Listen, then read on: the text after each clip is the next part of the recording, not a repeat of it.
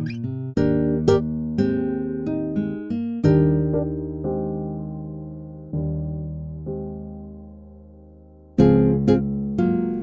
there, I'm Pastor Cliff Gleason, and I want to thank you for tuning in today to our worship service.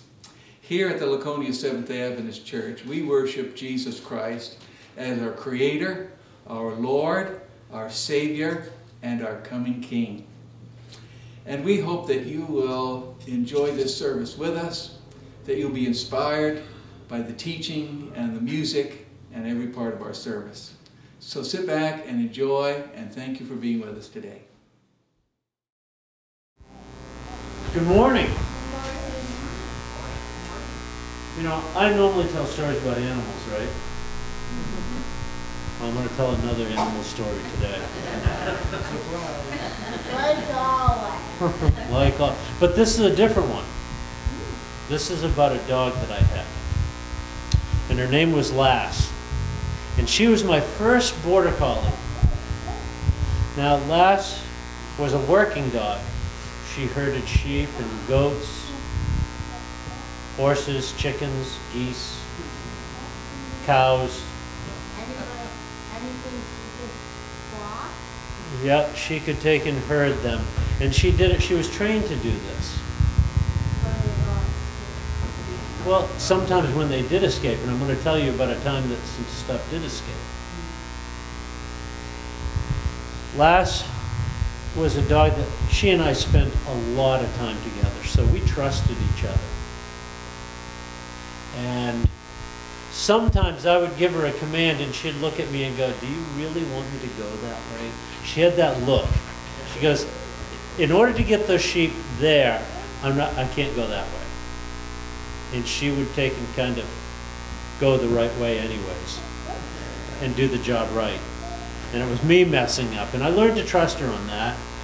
But there was other times I'd go, no, I told you to go that way. And she would go that way. But we were bringing home a flock of sheep. I had a small flock of sheep given to me. And the woman that was giving them to me, she had come along, and the reason she was getting rid of the sheep is that she was very, very, very sick. So where we lived at the time, you drove in the driveway and then you had to go across our lawn to get to the barn and the pasture. And so we were bringing the sheep across the lawn, and some of the sheep took off running in the opposite direction. And they ran across the road out into the woods. Well, the woods that were out there was a big, big area of woods. Hundreds of acres of land. And I'm like, oh great, this doesn't look good. We got the other sheep that we had to control on. We got them into the pasture, got them locked up, and there was about 3 or 4 sheep that had taken off across. And I didn't know what else to do, and I'm like, this looks really bad, because she wants us to take good care of her sheep, and here we got 3 or 4 of them running in the woods. And I just looked at Lass, and I had never done this before. I looked at her and said, "Lass, go get them. Bring them to me." And she took off running. She took off running, she ran across the road, and 3 or 4 minutes I hear all this noise, this crashing coming through the woods. And all the sheep are running in front of Lass, and she brought him right to me. And we put him in the pasture. I trusted she could do it. And she knew that I trusted her, and she went and did that. There was other times that she would take and get between me and a ram that wasn't very friendly.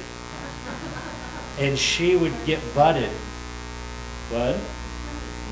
He was friendly sometimes, but she would get butted rather than me. She would take and she would protect me. And there were times that I would send her into an area and she'd look at me like, "Are you sure?" she just had that look in her eye. Are you sure? I'm like, you can do it. Go ahead. Go ahead. Like that. And she would go in and she'd keep looking at me. Are you sure? And I would just keep speaking to her, and she would go and she would do the job. She'd bring a friend of mine's cows and stuff like that. And she would just do it as long as I'd be talking to her. You know, we've learned to trust each other. Well, why did we learn to trust each other? We spent so much time together. We spent a lot of time together.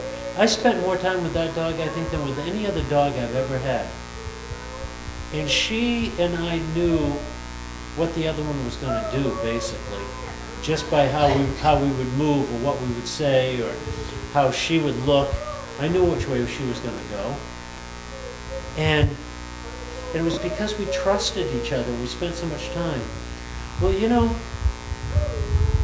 we were taking care of sheep. And the sheep had to learn to trust that we were doing the best for them too.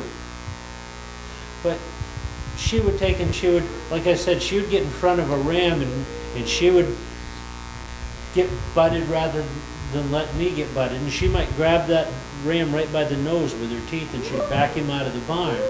But you take it for that, and then you put her in a pen with lambs and she would just push them with her nose. You know, Jesus says that he is our good shepherd. And his sheep trust him. You know what? We're the sheep. Did you know that? If he's our shepherd, we're the sheep. And we need to trust him. And one way we learn to trust him is spend lots of time with him. Because he has our very best interest in mind. And he takes care of us.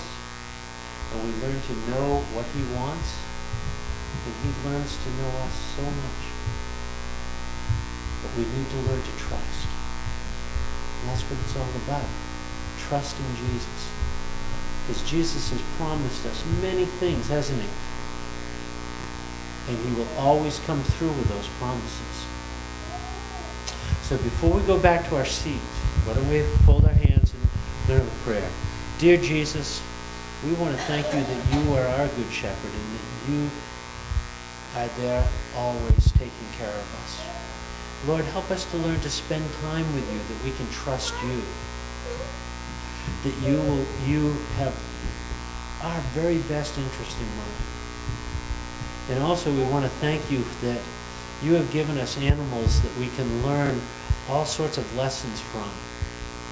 And how you have created them to show us these things. And we just want to thank you for that. So now as we go into the rest of this service, we just ask that you will guide us, that you will help us to listen to you, and that you will show us your great love. Amen. We go back to your seats now.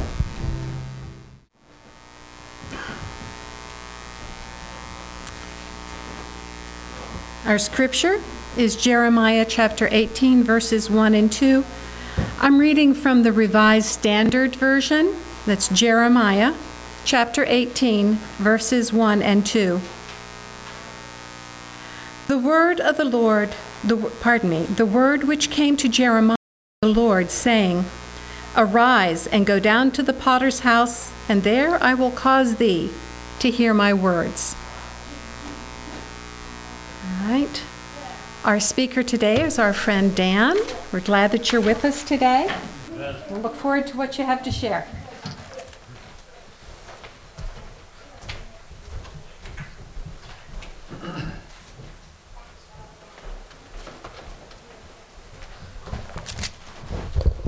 Good morning. Good morning.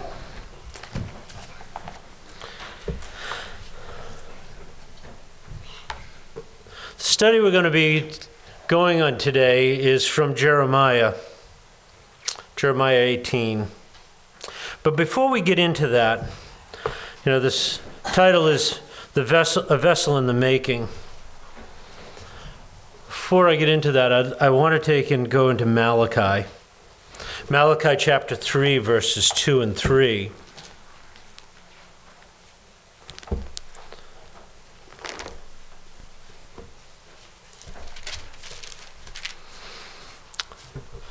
Who can endure the day of his coming?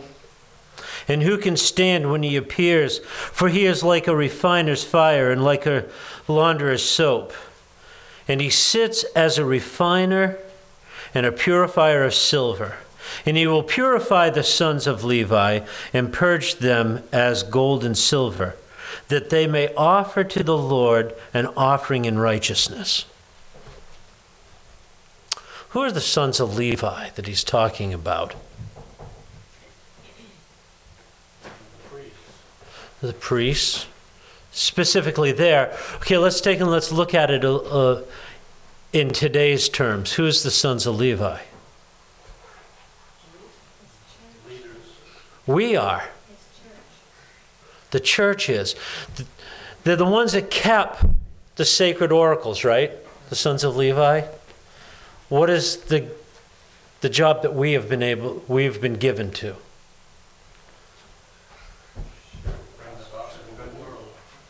Yeah. We're the sons of Levi. And he says he's going to purge us. That he is like a refiner's fire and like a launderer's soap. And he will sit as a refiner and a purifier of silver. And he will purify the sons of Levi. He's going to purify us and purge them as gold and silver.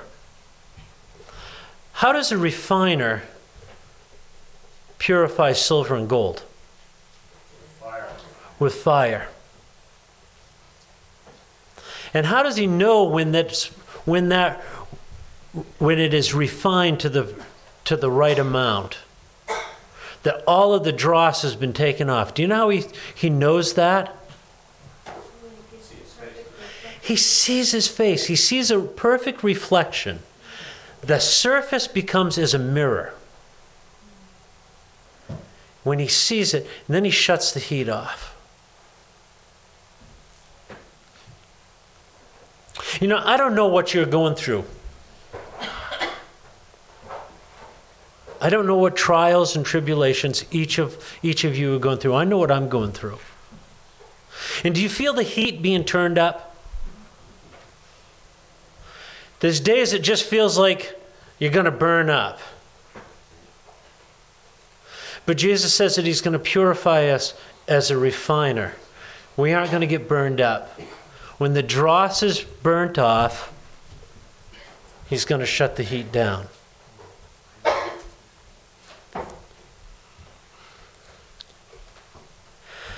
You know, in Isaiah chapter 1, verse 25,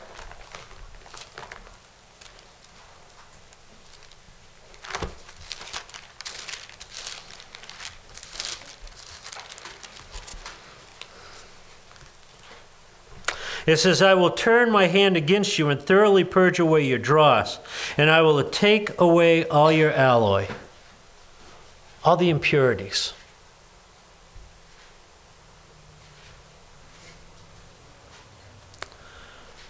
And if we turn over to Isaiah 48, verse 10.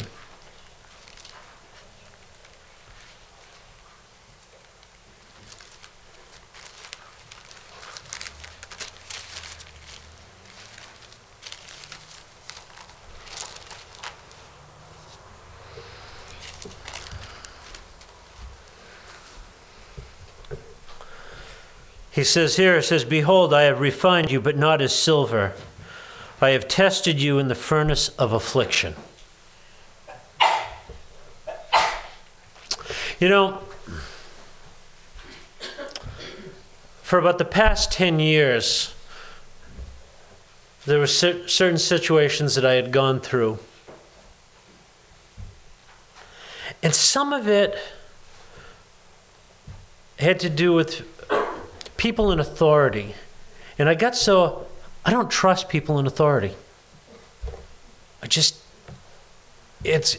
you know, when there's someone in authority there, it's like, I'm backing away.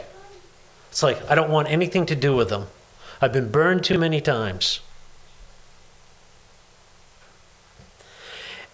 And the problem is that when you get to that point, sometimes you have a hard time trusting God.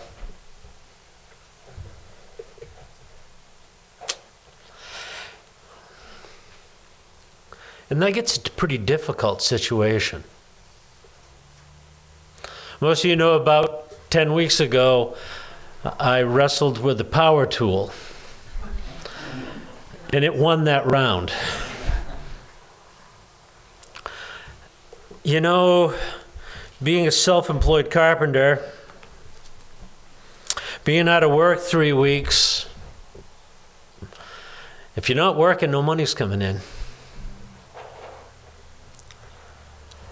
You know, and it's like, oh man, how am I going to do this? You know, one of the first things that, once the shock of looking at the fingers, the next thing is like, oh great, now what am I going to do? You know, went to the emergency room, no insurance. And I'm like thinking, oh great, this is going to be years to pay this thing off. When we got the bill, because we're self-pay, they took 2/3 of the bill off. You know, and all this time, you know, God's going, do you trust me? So when you asked Edna, how's your trust? I said, we'll get into it. You know, do you trust me? Okay. Then I go to the hand specialist. Had to make the appointment, and you know, I told him I'm self-pay, and I says, how much is this going to cost for this visit? And the gal says, oh, the normal visit is between $200 and $400. And I went, And you know, this happened in the middle of the week, so I hadn't gotten paid for what I had worked. And I said, they said, but you know, we can make arrangements if you bring in, you know, $100, I think it was $100 or $125, whatever it is. We'll make arrangements to pay. So I said, okay, well, we'll be doing that. And we get there and we're talking to the hand specialist. And he says, I said something about the primary care and talking to him, and I said, it's my brother-in-law. And he goes, oh, where does he practice? And I says, Brunswick, Maine. He goes, oh, I was going to take a job in Brunswick, and then this came, and he says, good. You know, he says, this is a better situation. And I says, oh yeah, who was that with? And he says, oh, that group fell apart, you know, so it's good that I'm here. And Kathy spoke up and said, well, you know, we said that it was her brother, you know, that was my primary care. And she says, he's at Parkview. And he goes, oh, the Seventh-day Adventist church-owned hospital. Yeah. So then we were talking, and Kathy says, you know, well, you know, we're self-pay, and you know, if there's things that we can do to help keep the costs down. And he goes, don't worry about it, I've already mitigated the price. And I'm thinking, oh, he knocks them off. Well, yeah, he knocked everything off. You know, and God's going, do you trust me now?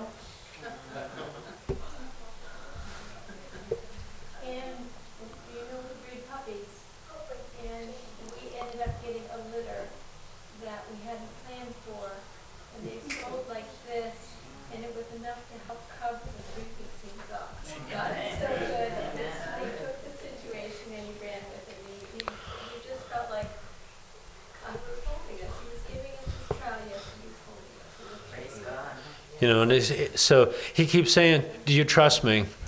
5 days into the after this happened, each day I was getting sicker. And come to find out I was having an allergic reaction to the antibiotics. And Kathy called her brother, and he says, you need to call the orthopedist you're dealing with. and who was on call, because it was on a Sunday, and she calls, she tells him what's going on. He goes, without hesitation, he goes, it's a medicine induced, get him off from it. Take him off from it. He's had enough. He needs to be off from it. And I'm glad that he was the one that was there that day he recognized what was going on and got me off from it. And all this time, God's going, do you trust me? And like I said, there was a situation during the time, and I had prayed about it, and I had to deal with somebody in authority. And like I said, I just shut down. And I was complaining about having to deal with this. And God's telling me as I'm driving, but you prayed about it, and I answered your prayer, and everything worked out. What are you complaining about? Do you trust me? And it's a hard thing when you've been through certain circumstances to take and get over that. To trust. When you feel like you've been burnt so many times, to be able to trust. So yeah, seems like the fire's turned up. But what's it doing? It's burning off the dross. Can I trust him? Refined in the furnace of affliction. Some of us tend to be a little pig-headed and stubborn. I know I do. And maybe I have to go through a little bit more because of that, to get me to listen. It's still that work of, do I trust? Like I said in the praise this week, is that there's been a bunch of stuff going on, and God worked out some stuff that we never thought would be possible. And to help to rectify the problem by bringing other people in, that just was incredible. On a very short notice. It was like, I called the person who goes, yep, be here, da-da-da. We'll take care of it. Okay. And it was like, I could sleep afterwards. So it was how God is working. He is trustworthy. It's, are we willing to trust him? So that's kind of the introduction to this study of the vessel in the making. If we turn over to Jeremiah chapter 18.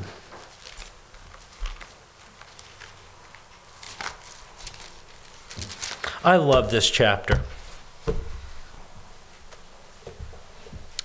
The potter and the clay. I apprenticed 4 years as a studio potter. So when you read this, if you haven't done pottery, I know Dan's done pottery, it gives you a whole different idea of what God was showing Jeremiah. And I want to bring out some of those points. It says the word came to Jeremiah from the Lord, saying, "Arise and go to the potter's house, and I will cause you to hear my words." And I went to the potter's house, and there he was making something at the wheel. Okay, let's stop there for a minute. Potter's wheel is spinning around. And it's, you make pot, you do your pottery on that. And you center the clay and you open it up and you make a pot.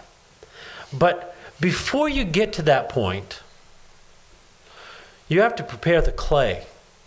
Make sure the clay is ready. And it's wedging it. They call it wedging. It's like kind of like making bread, but you're not trying to get air into it like you do with bread dough. You're trying to get every bit of air out of it. Because if you have bubbles of air in that, when it goes into the fire, it explodes. I've seen inside of a kiln when a pot has exploded. It takes out everything around it too. You know, and if it's in a glaze firing, it's all these little shards of pottery are stuck to the other pots because it's stuck to the glaze. So the thing is you got to keep working it. And sometimes there's big air bubbles and you have to cut the clay in half and you slam it down to get that out. And you work that clay. There was a time that my apprenticeship was through the League of New Hampshire Craftsmen, and it was down in Exeter, and they had education department at that league shop, and I apprenticed to the teachers that were there. And I had quickly wedged up some clay, and it was sitting there, and the teacher grabbed one of the pieces of clay, and there was an air bubble in it to do a demonstration. And I got quite a bit of harassment about not preparing my clay right. And I was getting ready to do a pot. I had set the piece of clay on the wheel, and the telephone rang, and one of my jobs was I had to answer the phone too. And I came back and I went to work the clay, center the clay, and the teacher had taken that hunk of clay off, hollowed it completely out so it was just one big massive air bubble. And when I went to center it, you have to put pressure on it, it just collapsed under me. And he said, little air. So, you know, just to remind me how important it was. But, you know, once the clay is ready, you set it on the wheel. And in order to get that clay centered in the wheel so the pot will be true, you center the clay. And what you do is you're putting pressure downwards and to the side as it's spinning. And it pushes that clay into center, into the very center of the wheel, by just putting a lot of pressure down and pressure to the side. And once it's centered, you take your finger or your thumb. I would normally use my thumb, and I would just take it right in the center of that clay, just push down and make an opening. It opens things up so it's useful. And you open it, depending upon how wide the pot is going to be, is how far you pull your thumb over. And that makes an opening in the clay. Then you start working the sides. Again, it's pressure on it and pulling upwards. Pressure on the bottom, pulling upwards. And once it gets up to the height that you want, then you start shaping it to make it useful. Whether you're going to have a vase or a bottle where you would close the top in, or if you're a bowl, you're going to work it out. And that's what the potter is doing here. It says here in verse 4, it says, the vessel that he made of clay was marred in the hand of the potter. So he made it again. He took that clay off, that pot off, and he reworked the clay. And he started the process over. Do you suppose God is doing that to us? That we're marred because we aren't cooperating? And we're marred, so he takes and he's taking us and remaking us. And he has to start the process all over again, getting the clay the right consistency, wedging it, getting the air out of it, opening it up. God is working on opening our hearts. He centers us. He opens us up to receive Him. And then He makes us into the vessel that's useful for His service.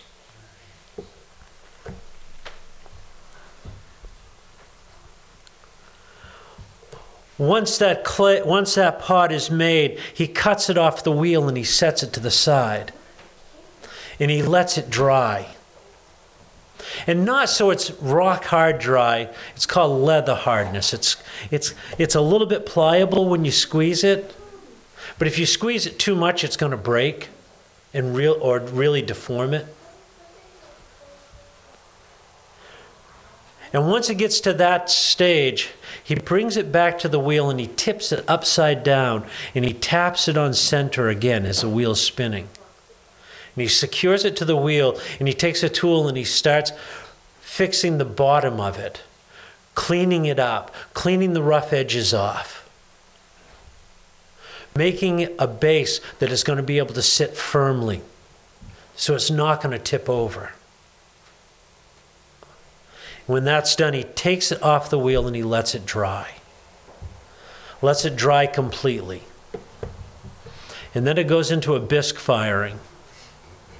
And that bisque firing is a low temperature firing. I say low, maybe 500 to 700 degrees. That's low temperature. Because if you're working with high temperature firing later on, you might be up 1800 degrees. So what it does is it prepares the clay to stand a higher firing. Make sure that all the air is out of it. Is it going to be able to withstand the high firings? When that low firing is done, it's then brought out, it's cooled, and then it's glazed. Now, when you put a glaze on a pot, it looks like a chalky substance. It feels rough. You get glaze on your hands, it dries your hands out. You know, that's just a potter's life of dry hands. Between the clay and the glazes, it dries you out. But when you take and you look at a pot that's just freshly glazed, it's a chalky finish. Dull, matte. And you know, what it is, it's a mixture of clay, a coloring, and a glass, silica. And the clay is there to help bind it to the pot. The color is for decoration, the mineral that you put in, and then the glass gives it the shine. And it depends on how much glass is in it, silica is in it, whether it's going to be a real glossy pot or kind of a matte finish or whatever's in between. So it gets glazed and it's set aside, lets the glaze dry. And then it goes back into the kiln. And that's when the heat's really turned up. Is it really going to withstand? But not only is it going to withstand, this is what beautifies the pot. It's always fun to open a kiln up at the end of a glaze firing. Because depending on how hot it was in that part of the kiln, you could have two different pots glazed with the same glaze but come out different because maybe it was a few degrees difference from the bottom to the top. You're going to have a little different variations. And that's when it comes out, and that's when it's totally useful and it's beautiful.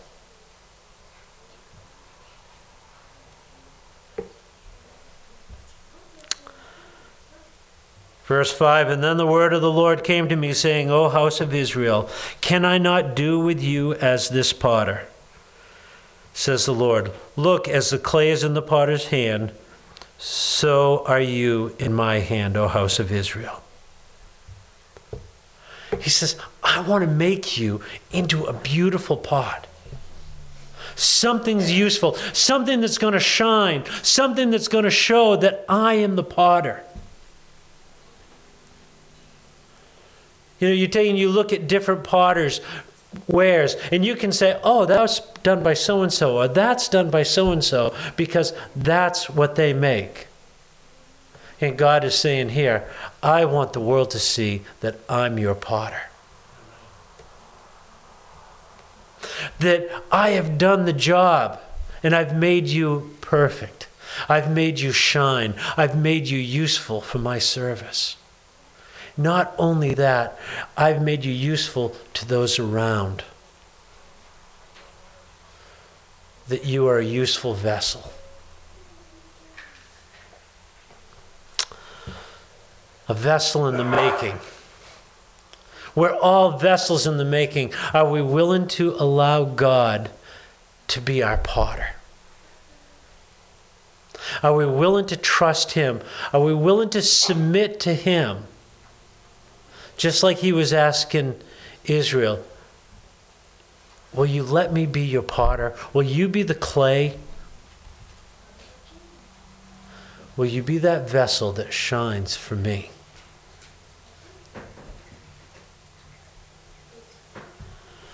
You know, when we feel sometimes like we're like that hunk of clay getting cut and slammed down to get the air out of us and the impurities out of us, and then we feel the pressure of that, of being centered. God is centering us to make us useful. And then He opens us up saying, are you willing to let me continue the work? And if you look at the potter, how the potter works that clay, there's so much pressure on the clay. When it's centering, when it's opened, it's being pulled.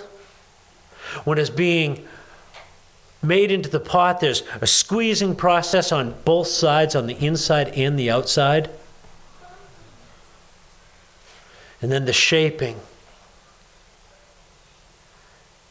And then the heat gets turned up. And we're dipped in glaze, and then when the heat really gets turned up. And when we come out of that heat, we have the mark of the potter. So when people look at us, say, we know that potter. We know the one that made him. He's got God written all over him. I just pray that each of us will submit to God as our master potter. That He will make us into the vessels that He has chosen for us. And that we can learn to trust Him. Once again, I want to thank you for coming and worshiping with us through the media. And we're glad that you were able to enjoy this particular service. But we're hoping one day will come when soon you'll be able to come right to our facility. We're here at 241 Province Street in Laconia. And our services are on Saturday mornings at 11 o'clock for the worship service. 9:30 if you want to come earlier for the Bible study. You're always welcome. We'd love to have you come. And there's a special thing that happens on the second Saturday of every month. That's our fellowship meal. And we'd love for you to be able to be with us and to stay afterwards and enjoy the lunch with us. Now, you may also be inspired to want to study the Bible some more. And we do have different Bible study aids. We can provide something for you to study through the mail, or we can come to your home, or we can arrange a small group study here at the church. So be in contact with us, and we will be able to set up something that will meet your needs as best we can. Thank you again, and we look forward to meeting you. God bless you in every way.